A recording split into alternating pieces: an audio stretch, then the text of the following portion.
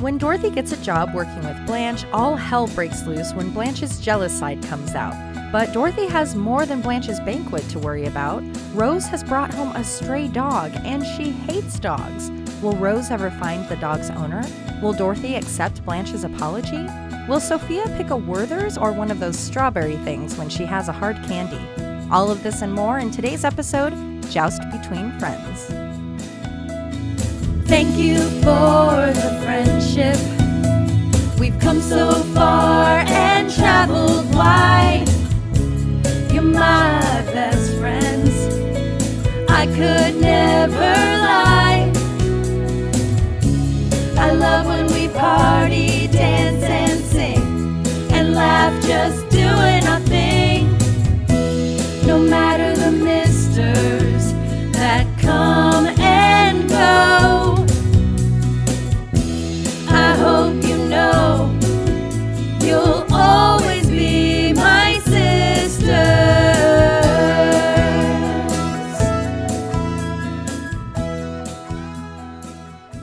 Oh my, those strawberry candies. I love those. My grandma had them everywhere. Now, do you like the plain or the gooey middle? Oh, gooey middle. Yeah. I didn't know there was a plain. There is a plain, which can be very disappointing. What a horrible, yeah. You're like, oh, I'm just stuck with this Horrible strawberry surprise, thing. yeah. No gooey center. I love those, especially when they get kind of old. Oh, yeah. And you bite them and they don't crack your teeth. They just kind of... Where have all those candies gone? Where have all those candies gone? Just call Rose Ellen. Ladies and gentlemen, Ellen Burstyn. Because she is bursting into the driveway in her baby blue Oldsmobile Calais, a fairly new car as it was only made from 1985 to 1991 and would have cost her around $10,000. Come get that special feel in an Oldsmobile Calais. Style so clean, shape so neat. Let Calais sweep you away. You're so nice, feels like paradise. Get swept away. Calais. New Olds Calais, so special yet so attainable. It'll sweep you away. Come get that special feel in an Oldsmobile Calais. Excitedly, Rose enters the house, puts her groceries in the entryway chair, and invites her guest in. A polite or perhaps vampiric guest who apparently needs to be invited in. It turns out her friend isn't a person or a vampire, but a dog. No, it's not her neighbor Dreyfus. It's a new furry friend played by dog actor Inky, who only appeared in this role. I'm no dog expert, so I can't tell the exact breed, but he looks to be kind of a long-haired terrier mix of some sort. In the credits, it actually says Inky was provided by the American Mongrel Association. A mongrel is just another name for a mutt, and I can find no existence of this organization being around anymore. It's a mystery for the ages. After being welcomed in by Rose in her white dress with a light blue and pink blazer that looks like it was inspired by the Sistine Chapel sky combined with Easter pastels, the dog is then given a voice by Rose, the same voice she used during the garage sale with her stuffed animals when they were bargaining with Dorothy. As she offers her new hairy friend Scraps, her less hairy friend Sophia comes in from the kitchen to find her harebrained friend talking to herself. Of course, it only appears that way because the dog is sitting behind the chair, blocking it from Sophia's view. In her purple paisley-printed frock, carrying half a box of Chips Ahoy on a plate with a glass of milk, Sophia assumes Rose is talking to her imaginary friend, or ghost, as we've previously discussed. Rose corrects her. No, see, there's a dog. Well, Sophia's friend used to talk to the woodpeckers, but a little electroshock therapy fixed her of that habit. Electroconvulsive therapy, or electric shock therapy, got its start in the 1930s. Using electric shock, the treatment triggers seizures as part of treatment for mental health issues. While nowadays electroconvulsive therapy is still used for patients suffering with depression and bipolar disorder, it is done in a much nicer way than what we've seen in the movies. The treatment is still quite polarizing, but now that it is used with medicines that keep the seizure and electricity from hurting the patient, and it's been shown to improve the patient's condition, it's becoming more acceptable. Whereas when Sophia's friend was receiving it for talking to herself, it was used as a tool for patient compliance. Yikes. We then learn where our new furry friend came from. Rose found him while she was at the grocery store, and she decided to take him home until she could find the owner. Knowing how poor her decision-making can be and how fervently she loves animals, it's very possible the dog was actually leashed and tied up outside the store while the owner grabbed a few things. I think a lot of people, especially in the city, have done that, and she straight up took it, thinking it was lost. Per usual, Sophia isn't all that interested in the story. She's just worried about the owner of the stolen or lost dog being found before the dog-hating Dorothy comes home, a side of her we've yet to see and can hardly believe is real. Coco, you were very distraught when you heard that. I think you had like an actual reaction when you heard Dorothy hates dogs. It's hard not to judge a person that is not fond of dogs. I just don't understand that. Unless they've had a very negative experience, and then I understand it, but just not to be an a animal generalization to be like, no. I just don't understand that. It tells you something about the person. It makes me feel sad for her, too. Yeah. Because dog love is the best love. Yeah. Maybe by the end, she'll find it. Just then, a black with a colorful patterned jumpsuit with a yellow blazer wearing Blanche enters to find the dog, and she's delighted. With a blissful voice, she greets the pup, gently petting his head, certain by their immediate bond that he is a him. Her tone remains joyous even when Rose asks if she minds if the dog stays there until the owner is found. Once again, I am left jealous of Blanche's bluntness. When Rose asks if she minds, Blanche responds with, "Mind? Of course I mind," which I feel is rarely an opportunity that presents itself. Of course I don't mind. I've never minded anything to be minded. But there have been times I wish I could have been more firm and said that I minded when I minded. Blanche's minding comes from the fact that the dog is a messy animal that is supposed to be roaming the great outdoors whilst licking itself in privacy, not a friend to have on the couch with you. Coming to a compromise, Blanche agrees to let the animal stay in the house, but only if it stays in Rose's room. And one more caveat. Out of fairness, you'll have to get approval from Dorothy, and if there are any messes indoors, it will be Rose's nose buried in it. When it comes to rubbing your dog's nose in a potty training accident, it's no good. Without knowledge of how long dogs can retain information, it's very possible they don't have the ability to connect the action of urinating to the action of you pushing their face in it. Additionally, they could get sick, or you could, if you literally rub their face in it. Also, it's just mean. It was an accident. They mean well, they just mess up from time to time. Don't you, Rosie? As Rose makes her way to her room, giving a farewell from the dog to each of the ladies, Sophia can't understand the double standard. So because she's young and acting that way, it's fine, but if I did it, you would throw me in the home where I would have to do crafts with popsicle sticks? With a defeated burst, Dorothy has arrived home and she has had it. She's had it. She's been out and about applying for all the part-time work she could find. See, children, gather around now. Before the internet, so when I was a teen looking for a job, you had to go to the place you wanted to work to see if they had any openings. If they did, they would give you an application. You'd fill that out, get your resume printed, and return it to the company, then wait to hear if you were up for an interview. Very expeditious. Coco, did you have either a crummy first job or any early job fun stories? Yes. My very first job was cleaning a hair salon after hours. And I was in high school. I think I was a senior. And it was like a night job. And I wasn't good at it. I didn't like doing it. I was scared when I was there. Because it was nighttime and it was just huge plate glass windows. And so I just tried to get out of there. My jaw is on the floor. I had no idea that was your first job. I hated it. And that would explain why you have such an aversion to hair. That's why it all fell out of my head and I'm bald.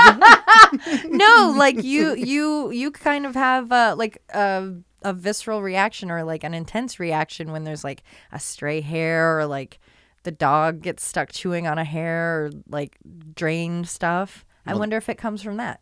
That's a very interesting observation that I'll have to examine late at night. And I bet that's true. I do. I don't like... How old were you? 17, 18. Okay. Yeah.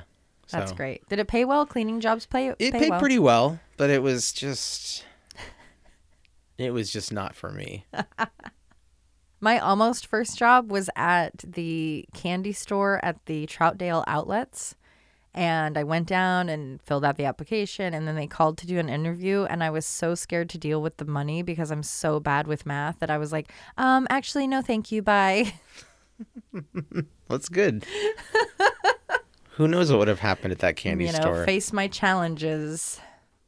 Dorothy is desperate for work, but not so desperate that she'd stoop to selling cocaine. We're gonna war.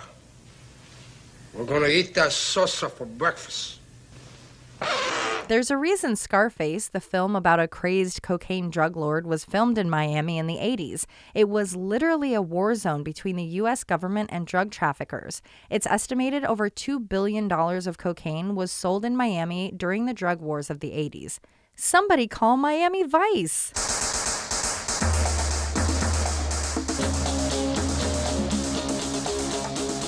So why is Dorothy even looking for work? Well, thanks to her and Blanche's exposition-filled conversation, we now know. Dade County is experimenting with year-round school. As part of the plan, perhaps for financial reasons, all teachers are forced to take 10 weeks off, or what would be equal to a summer. Her 10 weeks is now. Hard to hire someone when you know they're only going to be there for 2.5 months.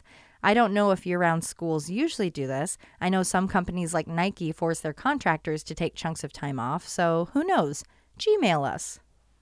Sophia, right as usual, tells Dorothy she wouldn't be in such dire straits if she had listened to her and taken the permanent position she recommended, becoming a nun. And what would be so wrong with that? She would have steady work, she would have a provided uniform, and unlike her last husband, her new husband, God, would be home every night.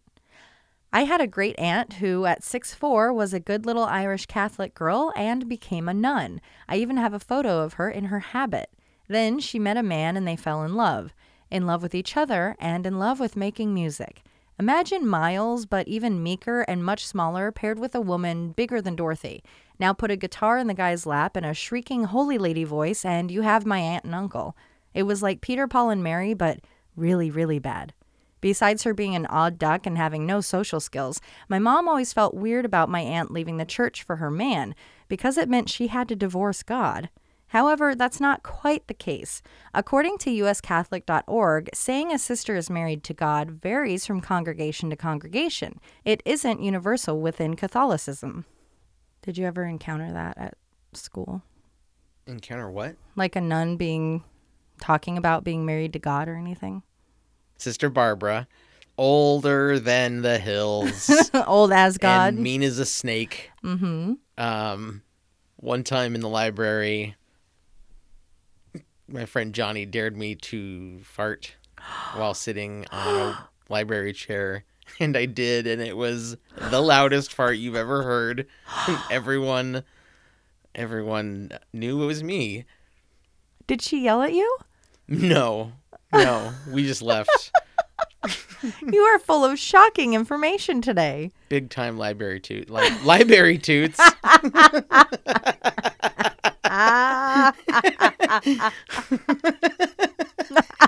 Oh, never mind. It was a big old library toot.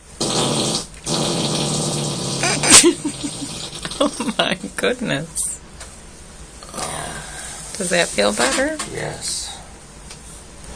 That's what needs to happen. But reminders of past failures aren't helpful at this time, Sophia. Defeated, the coral pant and wrap accompanied with a white shirt wearing Dorothy slumps into the couch even more. But Blanche has one more offer of hope, for Dorothy to work with her at the museum, which she did offer previously. For someone only looking to work for a few weeks, Dorothy's lack of museum knowledge shouldn't matter all that much. It's not like in such a short period of time she would be curating an exhibit. Although she feels that she doesn't know enough, Dorothy does know to not eat the veal at the museum cafeteria. When it comes to serving veal in a cafeteria, there isn't a definitive answer as to why Dorothy says that. I even found someone asking the question on usingenglish.com. The best I can guess is that she knows so little about an actual museum, the only thing she's qualified to discuss is the food being served, and a delicate meal such as veal shouldn't be mass-produced for public consumption and be expected to be good. Unfazed by Dorothy's lack of belief in herself, Blanche settles it. She's making an appointment for Dorothy to interview with the boss at the museum tomorrow. They'll get to work together, Dorothy has a job, and will make money. It's a win-win-win. As Blanche walks away victorious, the silence of the room allows the dog bark coming from Rose's room to echo down the hall and into Dorothy's ears. Before Dorothy can get too upset, Blanche tells her it's a dog that Rose brought home from the store. Implying she must have done so for nourishment, Dorothy jokes, "What, they were out of stew meat?" Implying the dog wasn't found at the market, rather it was purchased. Dorothy is touching on a subject close to my heart and Coco's. We actually are the proud parents of Boku, a South Korean Jindo who made his way all the way from a meat farm of 300 dogs in Korea to Portland after being rescued by the amazing team at SaveKoreanDogs.org, especially Nami Kim, who bravely seeks out the dog farms, buys the farmers out, and gets the farm shut down. And if the farmers are interested, she even helps them change their trade to something more green and sustainable. You can visit SaveKoreanDogs.org to see adoptable dogs and to donate to their great work. Also, being upset about a culture eating dogs and not cows is called speciesism, so don't judge what some people eat just because it seems awful to you. Heck, it's all awful to some of us. Coco, you've actually been making a lot of progress with Boku lately. Yeah, he's sort of institutionalized in a way, I think, and That's a great way of putting that. He has a hard time being social and playing and knowing how to be a dog. So I'm just really nice to him, and I talk to him in a really nice tone of voice, and I make sure I force pets on him when he leaves the house to go outside. He likes them. Yeah. I don't know, I throw toys at him to try to make him play and stuff. You know, not at him. But I try to initiate play with him and stuff, and he seems to be responding. He's following like commands. I have a command for him to come inside, and he's following that. That's been really cool. Well, and with Rosie, our other little log coming into the picture, she's such a good playmate with him that he's actually, I've had him about 4 years now, and he's actually starting to play with toys and being like, oh, it's okay, because he was in, they're basically, dogs are kept in like rabbit cages, but he was picked on so much, and he's got a little janky mouth. He was actually outside, so he got to be like on the ground, but he was alone, so that's why he's our special little boy. He is. He's really special, and he's just a loner and a rebel. Yeah. And he likes to sit outside and look off into the distance most of the time. He does. Yeah, it's amazing the moments that, like, especially in the summer, the sun is shining and he's just laid out and living his best life. And it makes me so happy that he didn't end up stew meat. And like I said, you can visit SaveKoreanDogs.org, and they have puppies. So if you're, concerned about a traumatized dog, they have puppies. They have dogs that aren't so extreme. So definitely check them out if you're looking to get yourself a dog.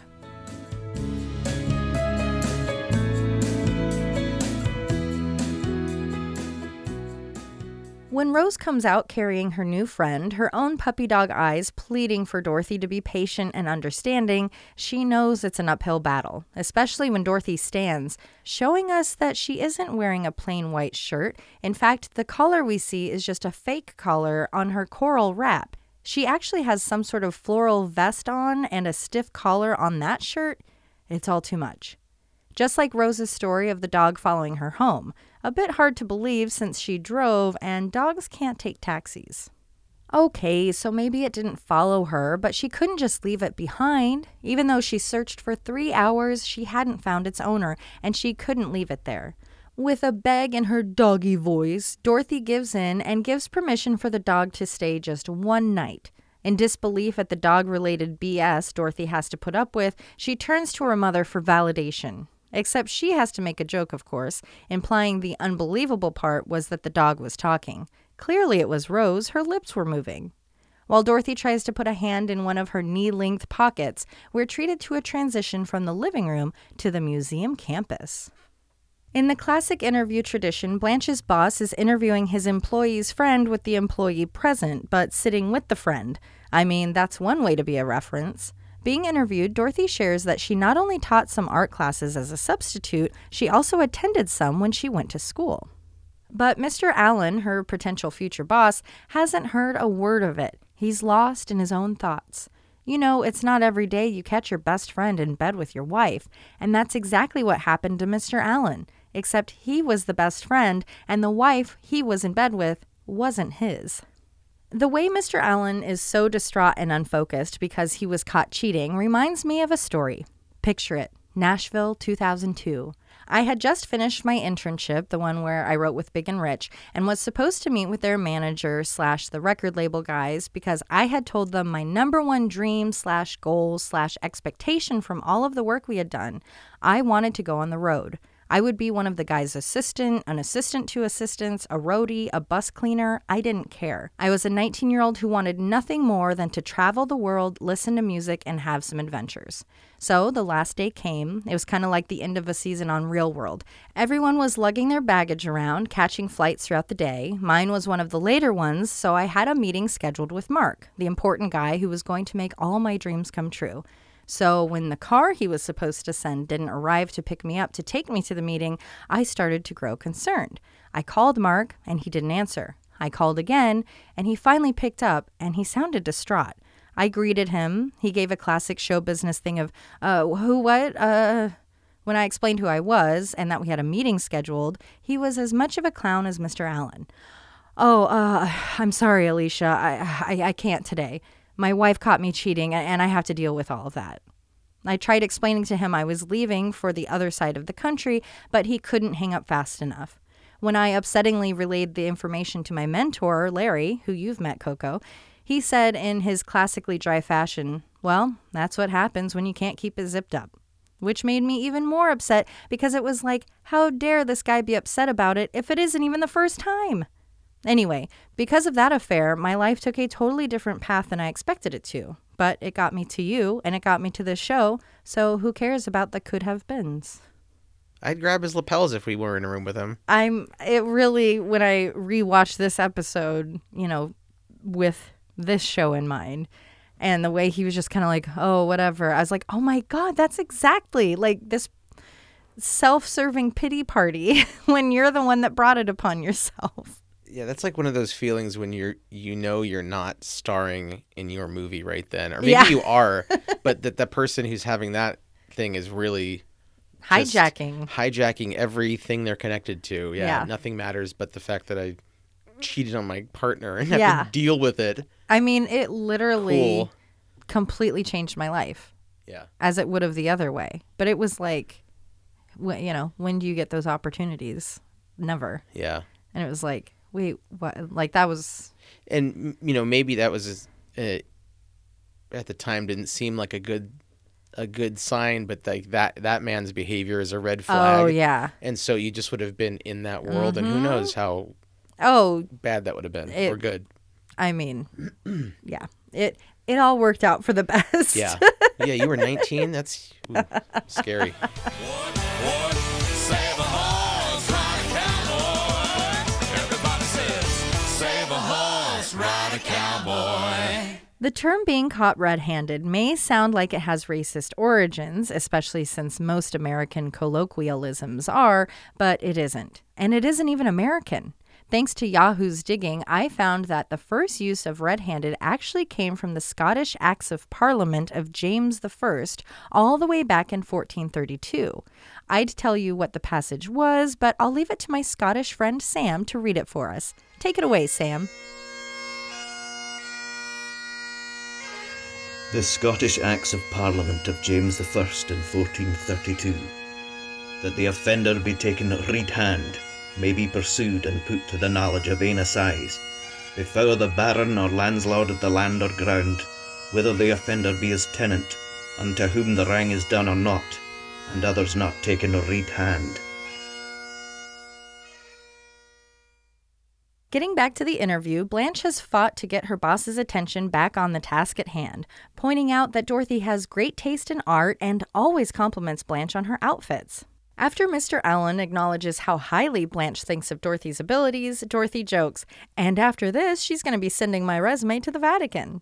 Maybe because Dorothy is being put on a pedestal of perfection, or she has such good taste in art she could handle the details of the Vatican artworks.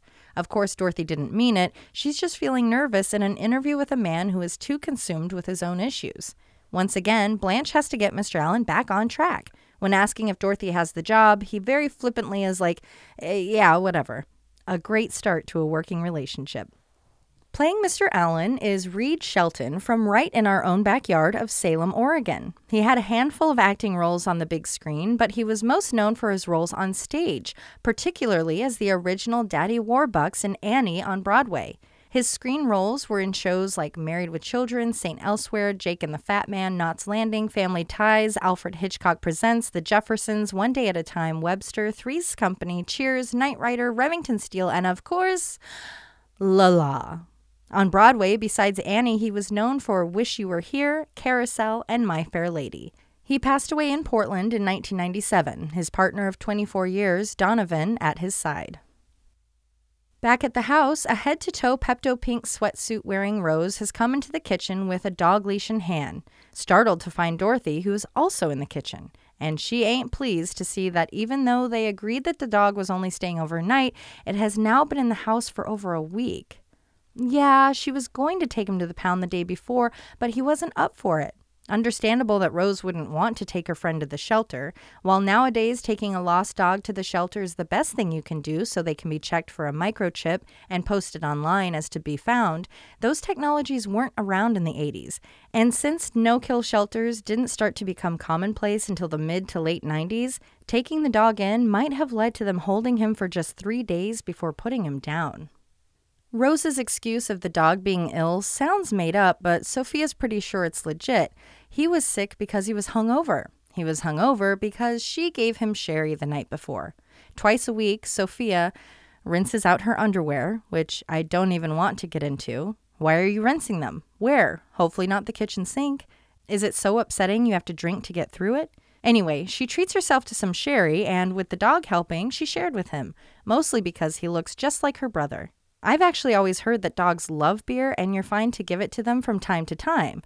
Well, according to PetMD and every other resource I read, that just is not the case. In fact, dogs and cats both should stay away from all alcohol, and it comes down to size.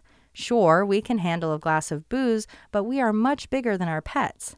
Your X number of pounded body can handle a higher dose than your pup. It doesn't matter if it's beer or sherry. What matters is the alcohol content. If your pooch gets a few sips of a light beer, they'll probably be okay. But if they lap up a bottle of Everclear and start showing the same signs of alcohol poisoning as humans do, it's time to go to the emergency vet. Something to ease your now worried minds, for the most part, dogs aren't really fond of the taste of alcohol, so they don't seek it out and try to get drunkard. Giacomo Puccini was an Italian composer from the late 1800s and early 1900s. He was and remains one of the most beloved Italian opera composers of all time. He was best known for La Bohème, Tosca, Madame Butterfly, and Turandot.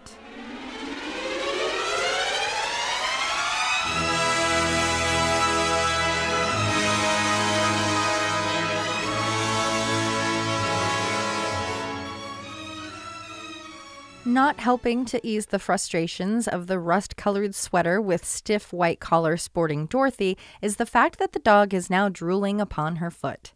Just like arguing with a kid, Rose begs for just one more day with him. She knows that her efforts of putting up flyers everywhere will lead to finding the owner. Pushover Dorothy agrees. Fine, one more day. In all of her time with the pup, Rose has trained him to leap into her arms, and it's adorable. Her dog voice telling Dorothy to lighten up, which isn't as cute. As Rose leaves the kitchen, she passes Blanche, who is surprised to see the dog is still there. Wow, Rose must really keep the dog quiet and hidden well, since no one seems to have noticed it was there for a week, almost like it'd be okay if she just kept the dog. After filling Blanche in on the escapades of Inky and Sophia, Dorothy goes back to packing her lunch, which is surprising to Blanche as it's so early in the morning. That's because Dorothy told Mr. Allen she would be doing some extra work for him, so she's getting an early start. Excited her friend has found a job she's succeeding at, Blanche is delighted that after only a few days, Dorothy is nearly as well versed in the museum's goings-on as she is. Supportive of her daughter as always, Sophia isn't impressed by her fast learning. What is there to learn? What's there to know? Get a nail and a hammer, hang up a picture. That's work at a museum. When the phone rings and Sophia answers, it's Mr. Allen. Surprised, Blanche gets up from the table to go get it, delighted that he's calling her at home, which he's never done. Well, he technically still hasn't, as he's calling for his favorite new employee, Dorothy. Will someone let Blanche know that having your boss call you at home isn't a treat? It's actually a pretty severe crossing of personal boundaries and cutting into personal time. In a silk robe that kind of resembles her other colorful one but muted and a teal nightie, Blanche swallows her pride and has a seat once she's informed that she's not the one wanted on the phone.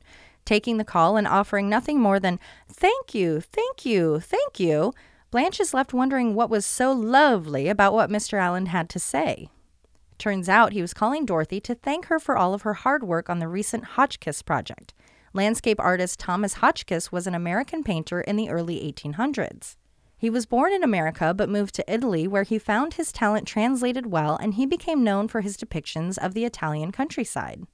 Feeling the same emotion towards Mr. Allen calling Dorothy as she does towards her sister, Blanche can't help but say the praise for her work is lovely, just lovely.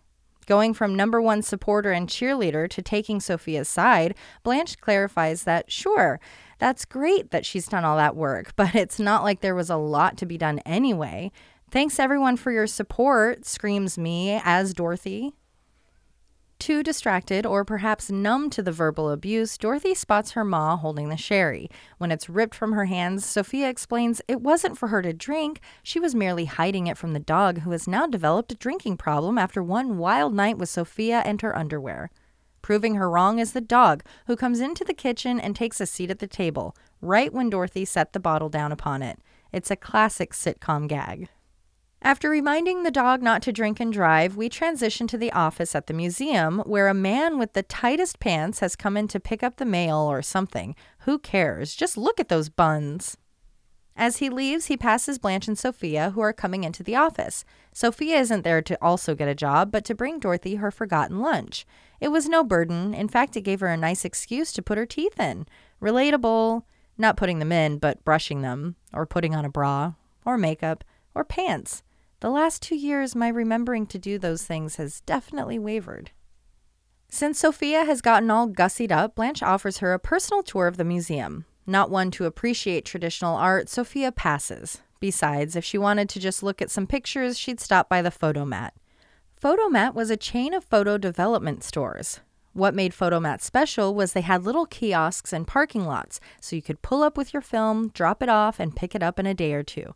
Less if you were some sort of rich person and you did it in an hour. You see, children, back in the day, before camera phones, even before digital cameras, we had plain old cameras with film. You never knew if you were going to actually get a photo of what you wanted, or if, when getting them developed, you were paying for actual blurred trash. It was a thrilling time of uncertainty and an exercise in patience. Sophia has to scoot anyway. She's got Rose and the dog waiting in the car, which she's excited to get back to, as the dog has taught her how to hang her head out the window when they're going 50, which she enjoyed quite a lot. My parents used to joke about that when they had a motorcycle, and I've definitely seen Harley bumper stickers saying something to the effect of, "Now I know why my dog sticks his head out the window." Greeting his employee's mother is Mr. Allen. With a polite, perhaps a bit condescending welcome, Sophia immediately isn't into Mr. Allen's vibe. Then she gives us the "oh boy" of, "Is he gay?" whispered over her shoulder to Blanche. Sophia, just because someone has a light blue suit or calls their workplace their humble home doesn't mean they're gay. It's also not nice to ask right when meeting someone. Did he say, "Hello, Mrs. Petrillo, are you all about that D or what?" Although I do love her attempted coolness of brushing her hair to the side while blocking her mouth to ask. After Dorothy grabs her tan coat with a somehow even bigger white collar than the one she already had on her shirt, she makes her way to the door, planning on walking her mother to the car.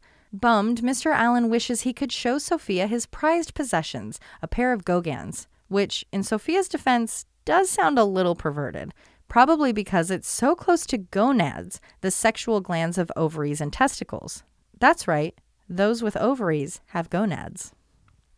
Mr. Allen's pair of Gauguins isn't as scandalous as Sophia makes it out to be, and we'll need to eventually circle back to that comment. I mean, didn't Sal get out of the shower in front of you or ever fool around with the lights on? He never had a medical or perhaps drinking-induced moment you needed to help clean him up? Anyway, where was I? Oh yeah, Gauguins is referring to Paul Gauguin, the painter from the late 1800s. He was known for his use of color and for painting the people and surroundings of his home later in life, French Polynesia. Now that the Petrillo women have left, With Dorothy violently shoving her mom into the elevator, Mr. Allen can talk to Blanche. He wanted to speak to her about the upcoming banquet. Well, Blanche is the party planning princess, so she is happy to handle all of it. But that's just what Mr. Allen wanted to tell her. She won't be planning it. Dorothy will. Mr. Allen is pleased with his plan. Blanche can focus on the upcoming exhibition while Dorothy does all of the banquet planning. Except that Blanche had already been planning on planning, so this news isn't exactly sitting well with her. That's why when Dorothy's phone rings and Blanche, in her white and earth tone pattern blazer and teal dress, answers, she shares that Dorothy isn't available. She was arrested on a morals charge earlier in the day. Morals charge might sound harmlessly vague enough, but it's actually quite serious. It can be in regards to sex work or soliciting a minor for anything illegal like sex, drugs, alcohol, and so on. Yikes, Blanche. You're willing to do all of this reputation damage just because your boss wanted to give Dorothy a job? She didn't do anything except work hard, and she's only there for 9 more weeks. Damn. Hey, man. That's all in the game. The museum game. That's right. There's very few positions, and a notoriously cutthroat yeah, line of work. If the movie The Relic is any indication, yes. 33% Homo sapien. Pardon? What are you talking about? Gradual extinction of the human race.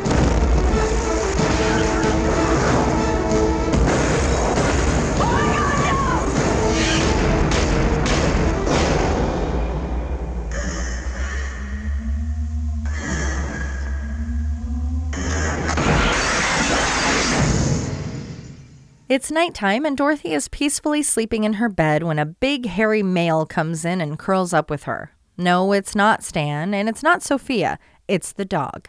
In her slumber, she can't tell the difference, so Dorothy tells the dog, who she thinks is Sophia, to leave her alone and get the Di-Gel from the cupboard.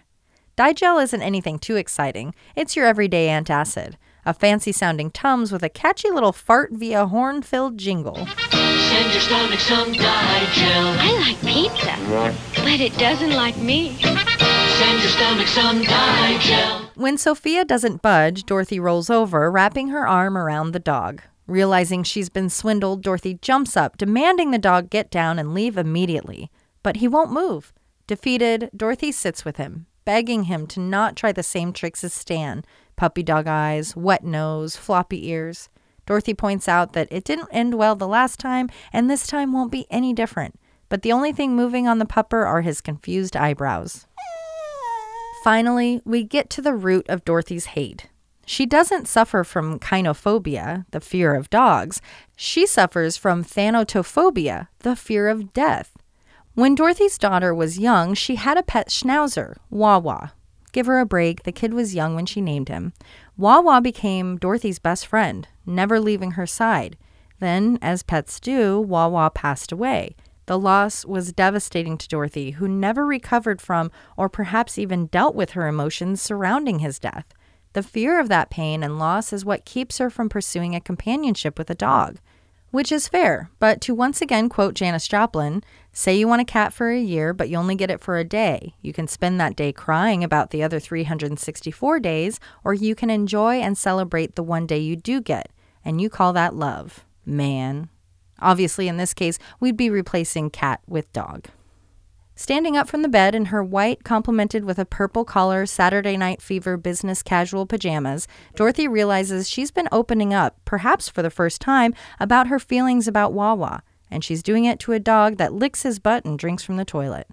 Feeling duped and complimenting her jammies with a matching so much it's nearly invisible robe, an angry Dorothy makes her way to the kitchen to confront Rose, a Rose who has inadvertently brought up all of these emotions for Dorothy. Hey guys, could you put your anger where it deserves to be instead of lying on the phone about a serious crime or yelling at your friend because your childhood dog made you sad? Once again, Rose is able to finagle getting a few more days with the dog. Once agreeing to a vague plan, Dorothy asks for a doggy bone. But after her rude behavior, Rose doesn't feel Dorothy deserves one. So she has to yell at Rose that it's for the dog who is on her bed. After Rose leaves to deal with the mutt, Blanche enters the kitchen, dramatically looking at Dorothy in disgust. Dorothy's surprised to see Blanche can't sleep either, but her reason isn't because of a dog in her bed, it's because of the knife in her back.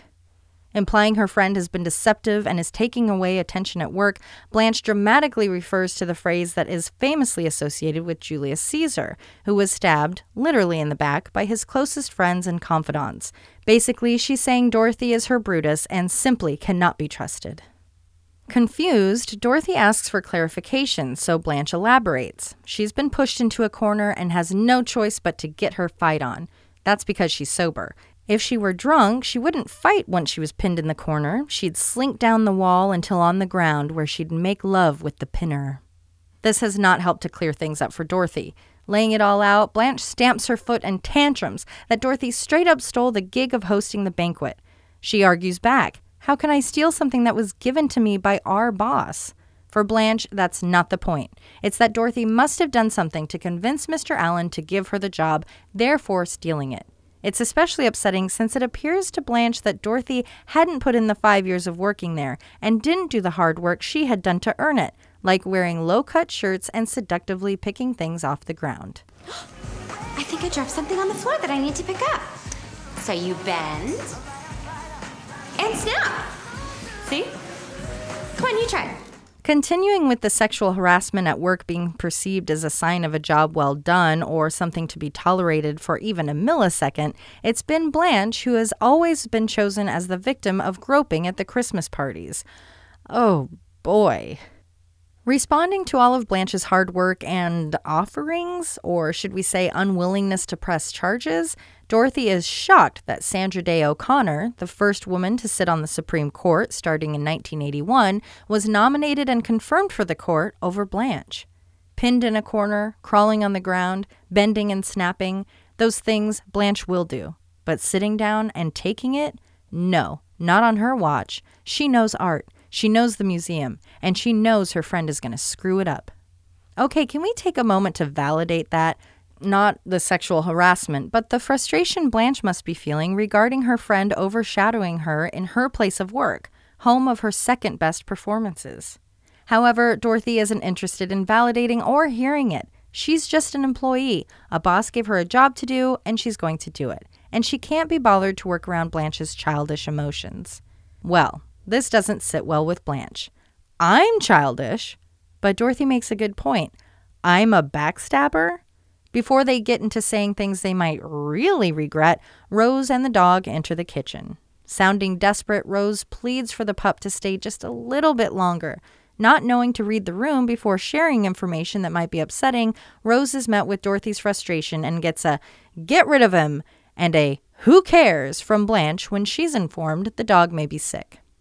Unfazed, the dog speaks through Rose, saying, "Don't worry, Rose. I used to live with some bitches myself." Spicy. It's okay, though. That's strictly dog-related. Getting back to the museum, Dorothy's hard at work at her desk when Mr. Allen comes out of his office to check in with her about the banquet. That's when we learn the truth. Mr. Allen is throwing a surprise banquet for Blanche as a thank you for her work ethic. He can't wait for her to see the party, and neither can Dorothy. Then she won't have to put on an act when Blanche gets mad at her. But really, what an angel. I don't know that I could be in Dorothy's position and not just yell, "It's a party for you, dumbass," when they started to get nasty like that.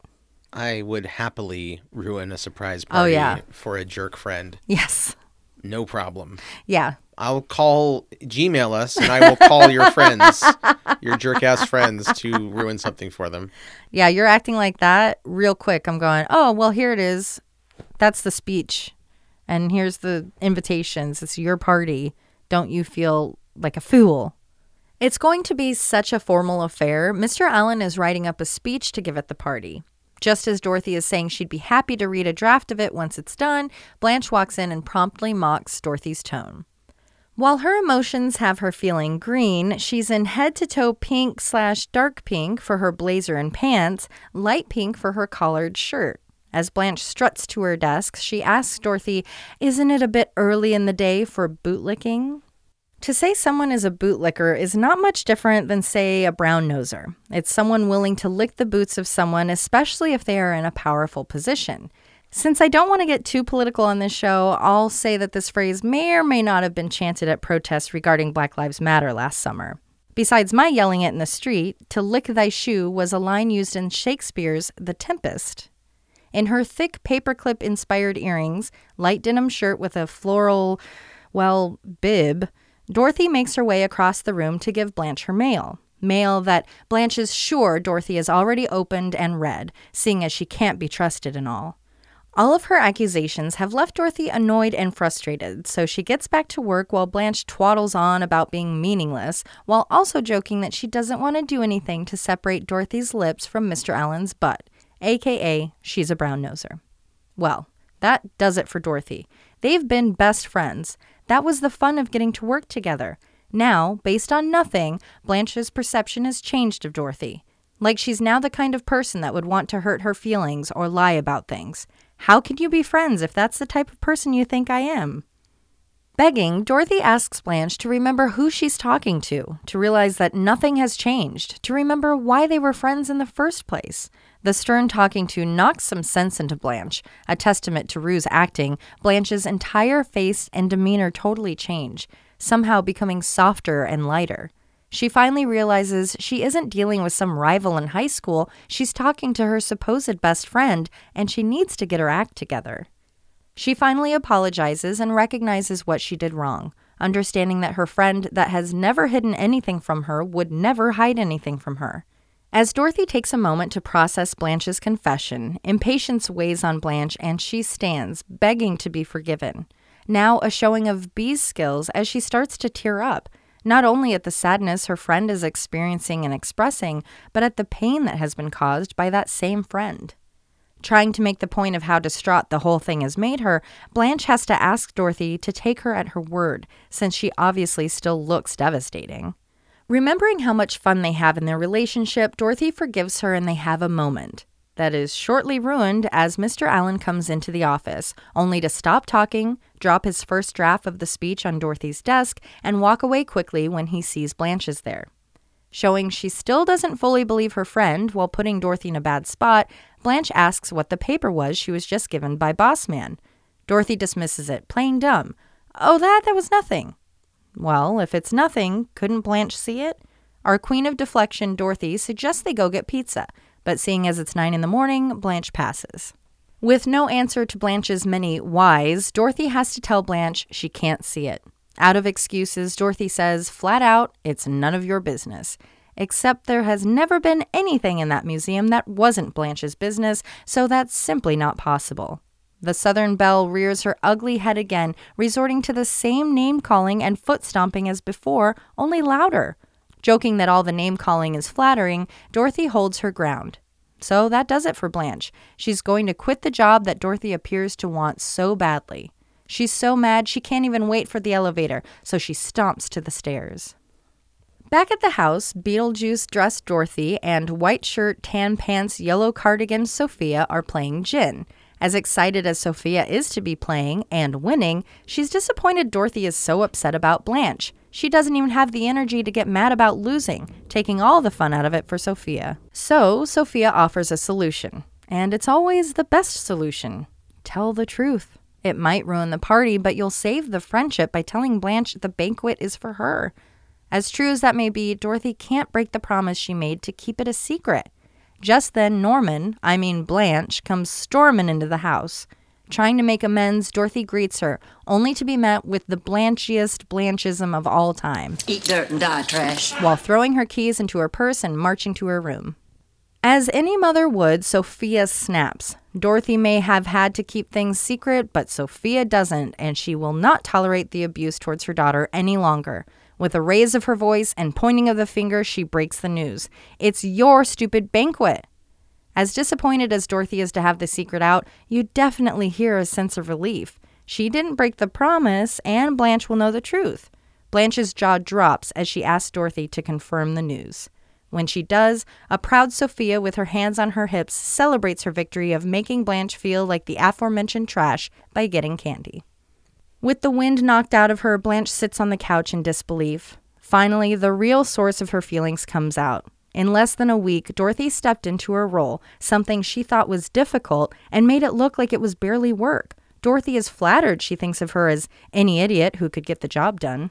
Finally, Blanche gets something right. There aren't enough words in the world to give Dorothy the right kind of apology her behavior deserves. She was cruel and, well, awful. Since words won't cut it and her love language is gifts, she feels she must give her most beautiful item to the most beautiful person. And her most beautiful item, or items, are her emerald earrings. Emerald earrings, even vintage ones nowadays, are not the most expensive thing in the world. You can get a lovely pair for anywhere between $20 and $1,000. But you know, her earrings are just too beautiful, so she can't just give them to her. But Dorothy could buy some of her own with the $75 check Blanche wants to write to her for having been such a big jerk. A few years ago, I learned about the 5 love languages. Take it for what you will, but I find it to be a helpful tool with everyone from my partner to coworkers, friends, and parents. Understanding how someone accepts and shows love is so helpful in communication. It's pretty clear here that out of the love languages of quality time, acts of service, gifts, physical touch, and affirmation, that Blanche's is gifts. I speak in gifts and acts of service, I receive in physical touch and quality time, and I vomit at affirmation. This is tricky because gifts is not Dorothy's love language. This leaves Blanche in a pickle. If she can't pay Dorothy off, how will she ever make amends? Coming to a compromise, Dorothy agrees to take the check, but to save it, to show her if she ever gets to acting so stupid again. The ladies hug and Dorothy goes back to the banquet. Can Blanche act surprised? Can she pretend to be a virgin many times? The answer to both of those is yes. In the door comes Rose in what looks to be a mint green sweatshirt dress. It looks real comfy with a preppy style light pink sweater around her shoulders. She's got great news. The owners of the dog have been found. They're once again a dogless house. Faking excitement, Dorothy nearly breaks into tears with dog love. She fell for the pup, and just like Wawa, her friend was gone again. Rose totally understands how she's feeling. That's why she adopted multiple dogs from the shelter. Yeah, they don't do that. I think Rose may have committed a crime. There's a reason for the saying, never mix business with pleasure. Working alongside friends can be fun, but what will happen if someone gets a promotion the other one wanted? What if one friend falls behind and the other has to pick up the slack and becomes resentful? Will the friend resort to horrible name-calling and accusations towards your character? The pressure of work and free time being blurred can cause stress, leading to issues in the friendship. If you do end up working with a friend, be sure to set boundaries, have clear communication, and step back if needed. But no matter how much a situation leaves your insecurities triggered, character attacks and disloyalty are never the way to go when you're trying to maintain or mend a friendship. It's also important to remember it's okay if you are replaceable at work. That's how it should be. Where you aren't replaceable is with your family, friends, and at home. So keep that balance healthy. And if you find a dog, take it to get checked for a microchip, post on social media, especially neighborhood-specific pages, and take it to the shelter. You're better off getting the dog into a safe space to be processed than to keep a strange dog in your house. As always, thank you for listening, and thank you for being a friend. Be sure to join us next week when we get real personal with Rose in Love, Rose?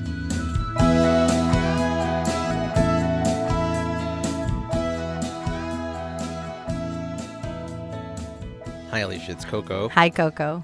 Did you say Cialis? Cialis is a boner pill. Well, you can't tell me it doesn't look like Cialis, is what I'm saying. National Sucking On Chili Dog Day. I believe that's called July 4th. In the USA.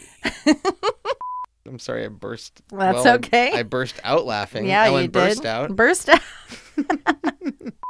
I've heard yours. I bet you ripped quite the beefer.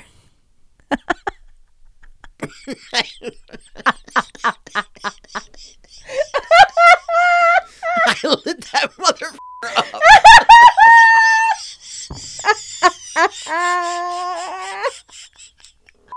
Okay, I wrote it out phonetically. I didn't forget I wrote it out.